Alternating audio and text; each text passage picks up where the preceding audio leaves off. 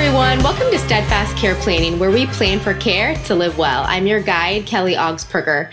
Today with me is Chris Orestis, president of Retirement Genius. Thanks so much for being here, Chris. Well, Kelly, it's great to be here. Thanks for having me on. I'm excited to have this conversation. Likewise, to give you listeners a little bit of a background, Chris and I met at the ILTCI conference in March, where I heard him speak about life settlements, and I learned a lot from him in that session. And so I knew that I wanted to have him on my podcast so that all of you could learn something too. So today we are going to talk about life settlement. So Chris, you ready? Absolutely. It's an interesting topic, and I think more people are aware of it now than they ever have been before. That's right. That's right. So let's get into it, Chris. What is a life settlement and how does it work? Well, simply enough, the definition of a life settlement is the sale of a life insurance policy from the owner to a new owner. Somebody will buy the policy from them. Now, the people that are selling policies typically are going to be seniors, people who maybe are challenged with health conditions, and the buyers of the policies are big financial institutions, hedge funds, investment banks. On an annual basis, people are selling their policies by the billions of dollars every year. Wow. Okay. Yeah. So what types of policies qualify for a life settlement, Chris? Well, any kind of life insurance policy is going to qualify. So a term life policy, a universal life policy, a whole life policy, a variable policy, any kind of life insurance policy can qualify for a life settlement. Typically, the minimum death benefit is going to be $100,000 or greater. Okay, interesting. So you said term life insurance. I would not have thought term life insurance would qualify since it doesn't have cash value. So how does that work? Well, that's a common misconception, let's say. Yeah. And life settlements are not based on cash value. They're based on the death benefit of the policy. So when you do a life settlement, you're selling the death benefit. You're selling the policy. And remember this, life insurance policies are assets. They're actually legally recognized as property in the same property ownership class as your home. And that's actually a good analogy to make for people to kind of get a sense of what this is, where it fits in their world. You own a home. You make mortgage payments for years on that home. And then after years of living in the home, if you decide you're not going to stay there anymore, you don't just drop your keys in the driveway and drive off and leave your house behind. You sell it. It's an asset. You sell it for its market value. Well, it's the same thing with a life insurance policy. You make premium payments for years, and life insurance policies ends up being one of the most valuable assets a person owns. And when you're done with the policy, you don't need it any longer. You don't want it any longer. Instead of just lapsing it or surrendering it for its cash surrender value, you should also find out first, could you qualify for a life settlement, sell it off, and maybe get a higher market value for selling the policy as an asset instead of dumping it? I see. And so you said qualify for a life settlement. Tell us, who is eligible for a life settlement? Well, life settlements are a very unique financial transaction because they are specifically designed to economically reward somebody the older they are or the more impaired their health is. So when you think of a life settlement, think of it in terms of reverse underwriting. The younger and healthier you are when you buy insurance, the better that's going to be for you. Right. But if time comes that you own a life insurance policy and you think you might want to sell it off through a life settlement, now the older and quite frankly, the sicker that somebody is, the better a life settlement is going to be for them. So somebody who's too young and healthy is not going to qualify for a life settlement, just like somebody who would be too old or impaired with their health wouldn't qualify to buy insurance. Got it. Interesting. Okay. So if you're, 50 years old and you have a few years left in your life policy and you're still active, engaged and working, and you're like, do I keep paying these premium payments? I don't necessarily maybe need it. Or maybe you're 60 years old. You have to be in poor health to really be able to get a good amount of this policy. It's not like, oh, my term's coming to end. I want to get something back in return. That's not how it works. Right. And we see this happen. We'll get contacted by people in their 50s, their 60s, even their 70s, but they're perfectly healthy. They're not going to qualify for a life settlement. It's the combination of age, typically 65 and above, the size of the policy's death benefit, 100,000 and above, and that there are some health impairments. So again, the older and sicker somebody is, the more a life settlement can do for them. If you're too young and healthy, you're not going to qualify. Got it. And so how is this different from a viatical settlement, Chris? I think some people have probably heard that term before. What's the difference? Yeah, viatical settlements is sort of where all this started 3-4 decades ago. Viatical settlements are specifically regulated as a settlement for somebody who is terminally ill. So if you have 2 years of life expectancy or less, you have a terminal illness, a terminal condition, then a viatical settlement, which is regulated in ways differently than a life settlement, which would be for somebody with a longer life expectancy. The life settlement world, typically the person who's going to qualify is going to have a life expectancy between 2 and 10 years remaining, measurably through underwriting, actuarially looking at their medical records. You're going to be able to somewhat determine what you think a reasonable life expectancy range is. And if somebody looks like they're going to be living longer than 10 years, you're starting to get to 15, 20, 30 years of remaining life expectancy. That's just too long of a remaining life expectancy to work for life settlements. Like I will tell people when they apply for a life settlement and they don't qualify, I'll tell them, well, the bad news is the good news. You don't qualify for a life settlement. Yeah, I see that. And what about that underwriting? So you said medical records, to find out if you're eligible. I would imagine there's some questions that typical questions that you ask, but after an application's filled out, what can people expect when they're trying to qualify for a life settlement?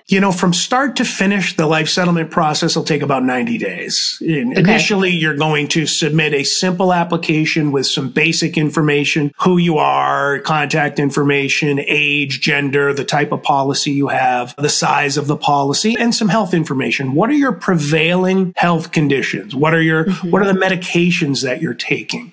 And from that, you can maybe identify quickly if somebody is not a prospect for a settlement and let them know you're not going to qualify, but maybe in the future, if you hang on to your policy, you will. Going forward, though, if somebody looks like they are going to qualify, then there's going to be a collecting of medical records to review what their current health conditions are, any diagnosis, any prescriptions. And from there, you're going to start to paint a picture of what their health is and what their potential remaining life expectancy is.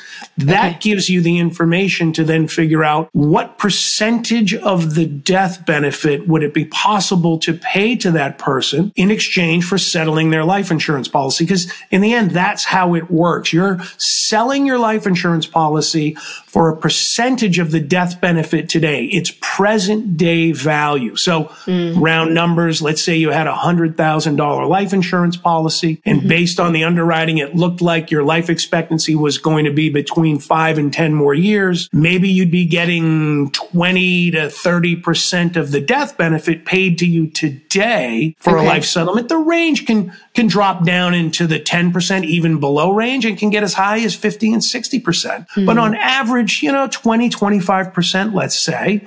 And once the settlement was done, you'd no longer be responsible for making any more premium payments. You would no longer be the owner of the policy. Your beneficiaries would be replaced by the new ownership, the investment bank that now owns the policy. And someday, years in the future, when that person passed away, that ownership group would actually collect the death benefit. That would be their return on the investment that they had put out in buying the policy by putting that money up front, keeping it in force over years with premium payments. And the target typically for investors is somewhere in the 10 to 15% return on investment range is what they're trying to achieve when ultimately that death benefit pays out to them years in the future. And now for a brief message from our show's sponsor. The Steadfast Care Planning Podcast is sponsored by Steadfast Insurance, an independent insurance agency in Westerville, Ohio that provides home, auto, business, life, disability, and long-term care insurance solutions. Visit steadfastagents.com to learn more.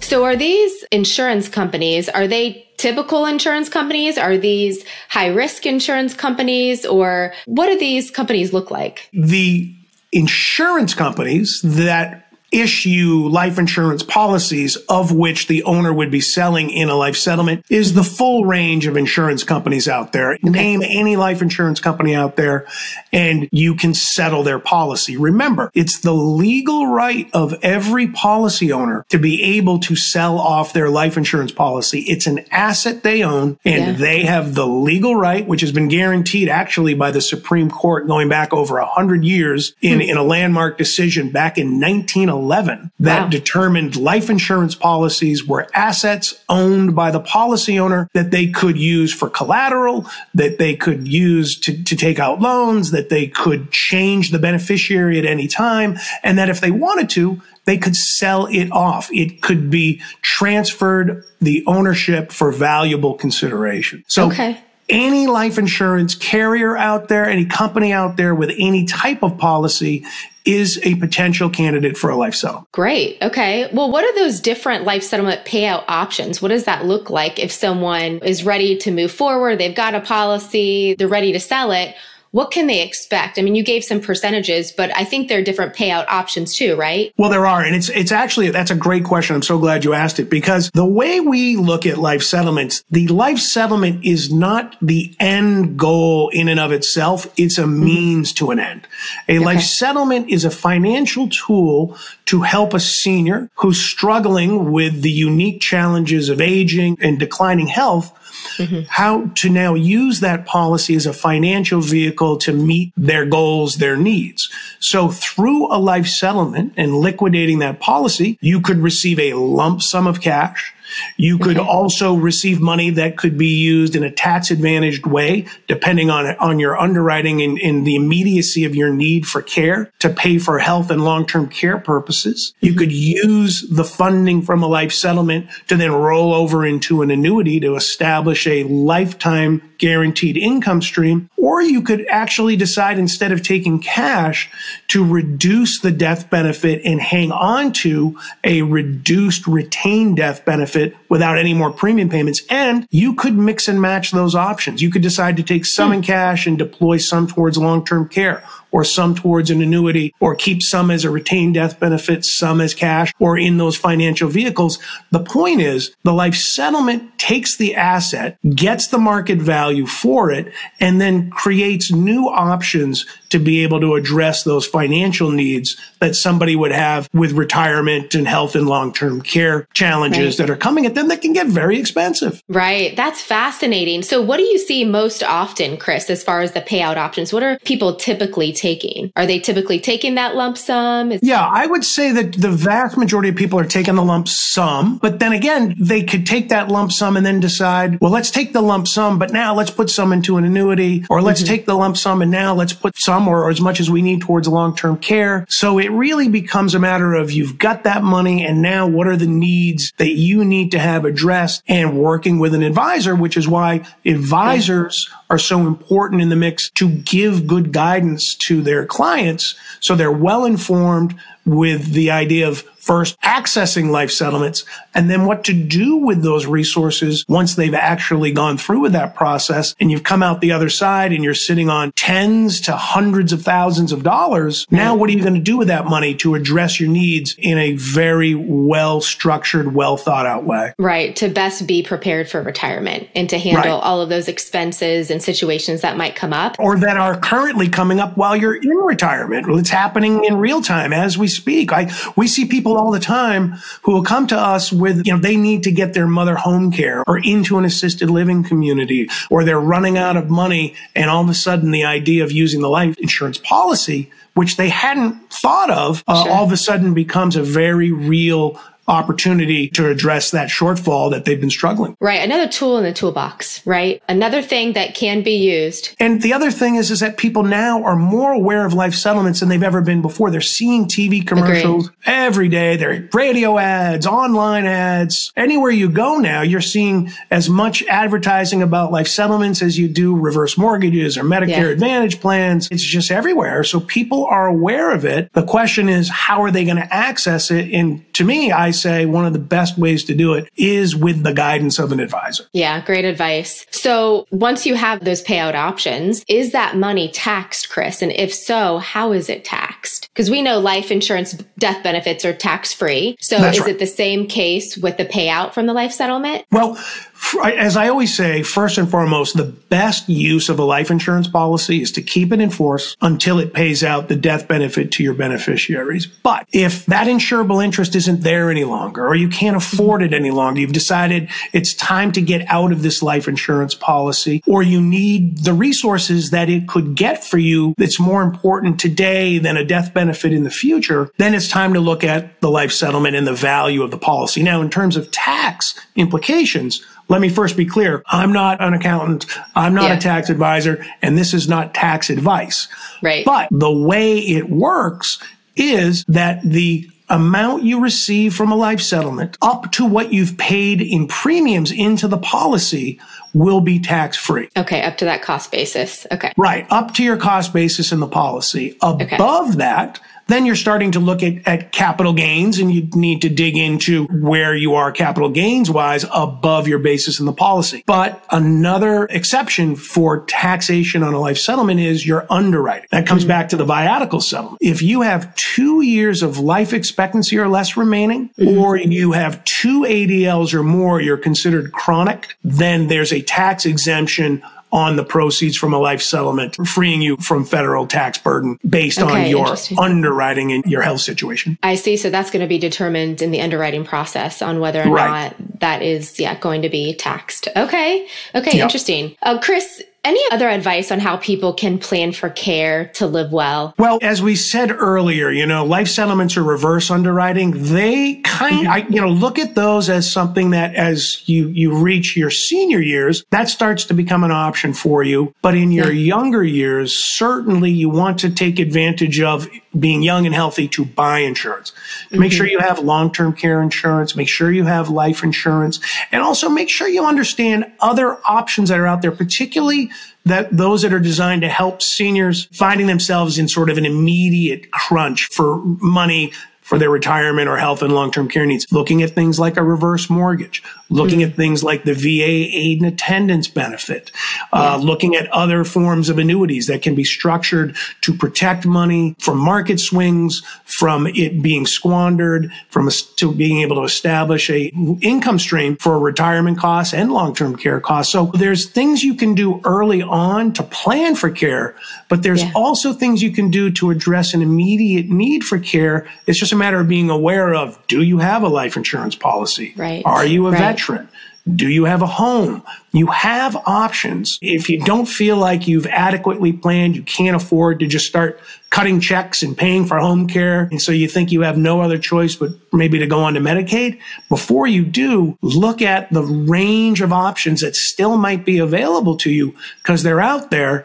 And again, the best way to learn about those and access those is through the guidance of an advisor, of an expert, somebody who can help you understand the options and then get to them through the best vehicles to access them. Yeah, wonderful. Thanks, Chris. I think you've given us a lot of really good info here today and really talking about, I think, a lot of the misconceptions about life settlements. I know I used to have really a false idea of what a life settlement was, and I thought it was really a scary thing and that almost it was a scam, much like what I used to think about reverse mortgages. Right. Now I know better because I'm educated, and that's what we really want people to do. We want people to get educated. If you don't understand, reach out to experts that do have the information so that they can give you the right information so you can make really an informed decision about, is this going to be, an option for me? Is this the right fit? So thanks, Chris. Yeah, absolutely. Life settlements are a very well-regulated transaction. They've been around for decades now. Yeah. You're seeing commercials all day, every day. There's so much information and resources out there. It's very well regulated. And I go back to the analogy I made. Would you abandon your home without selling it? It's a valuable asset. Why would you abandon a life insurance policy without selling it? It's a valuable asset. Among the resources that are out there are Retirement Genius, our company. Our website's retirementgenius.com. We've got plenty of information about that and other resources to help people live and manage their retirement years, this being one of them. And it's just great to have an opportunity, Kelly, to talk to you and share this kind of information, get the word out, and help people overcome either a lack of awareness that this exists or their misconceptions of thinking it's one thing when it's actually another. Right. Well, I appreciate your time, Chris. Thanks so much for joining me, and have a wonderful day. Well, Kelly, thank you. Bye-bye. Thanks for joining us on today's episode of Steadfast Care Planning with Kelly Augsburger. For more information about today's guest, please check out our show notes. And for additional information about Kelly, you can look her up on LinkedIn or find us online at www.steadfastagents.com. This show was made possible by Certification for Long-Term Care, Primary Residential Mortgage, and DWA Tax Consultants. Please join us next time for more helpful guidance, and thanks for listening.